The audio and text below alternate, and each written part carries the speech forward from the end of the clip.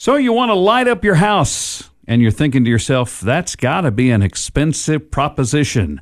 Our landscaping expert, Dan Smith, is here from 9 Yards Landscaping. Dan, can you light up your house without spending a bundle of money? Yes, it's fairly inexpensive. It's for the uplights. It's about $100 a light installed. All my lights come with a lifetime warranty. Transformer box has lifetime on it, and the company doesn't do it, but I'm giving a lifetime on the bulbs. So if you have a bulb go out, just call me. I'll come replace it.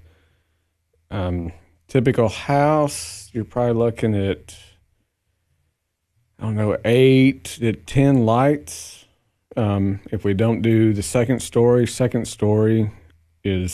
makes the house look really, really good. The uplighting the trees in your yard is really nice. So let's talk about some of the terms. What do you mean by uplighting? These are lights I'll run. They're all hardwired. Comes from your transformer box. I'll have to find an outdoor outlet. If there's not an outdoor outlet, I can find a hot wire under your house, and I'll install an outdoor outlet for you. And it's just, they go in the ground, and there's uplights. So it kind of gives your house a spotlight effect. Yes, it's good. Yeah, it makes your house stand out really, really good. I've got tons of pictures if anybody wants to call, and I can send pictures. And is it one of those situations where I'm going to have to dig up all my landscaping to install this and run wires everywhere and all of that? No. We'll run the wire right next to your house. We'll dig down to the foundation, bury the wire, and then come out to whatever we want to light up. If it's a tree or just your house. If it's just the house, they set about a foot away from your house, shine straight up. It'll light up the side of your house and hit your soffit. If you've got a second story above that, it'll kind of get the soffit. But if it's the second story's inset at all, we need to put a light up there also, which I run your wire through the gutters, strap them to the gutters just like the cable company does. Then I'll hide the wire behind your flashing.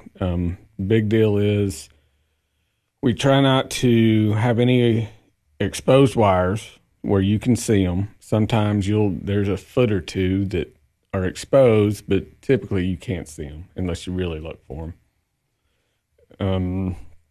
So we going up. We do third story. Like I said, I've got some pictures that are crazy before and after pictures that really, really change everything. Is it a long process to install? Typically we can do it in a day. If you're, say it's 10 lights, we can definitely do it in a day.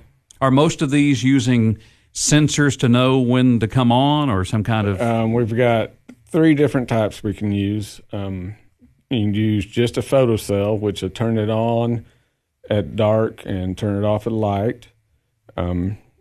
Most commonly we use a photocell and a timer, and we set the timer to shut them off about 12 o'clock, 11 or 12 o'clock.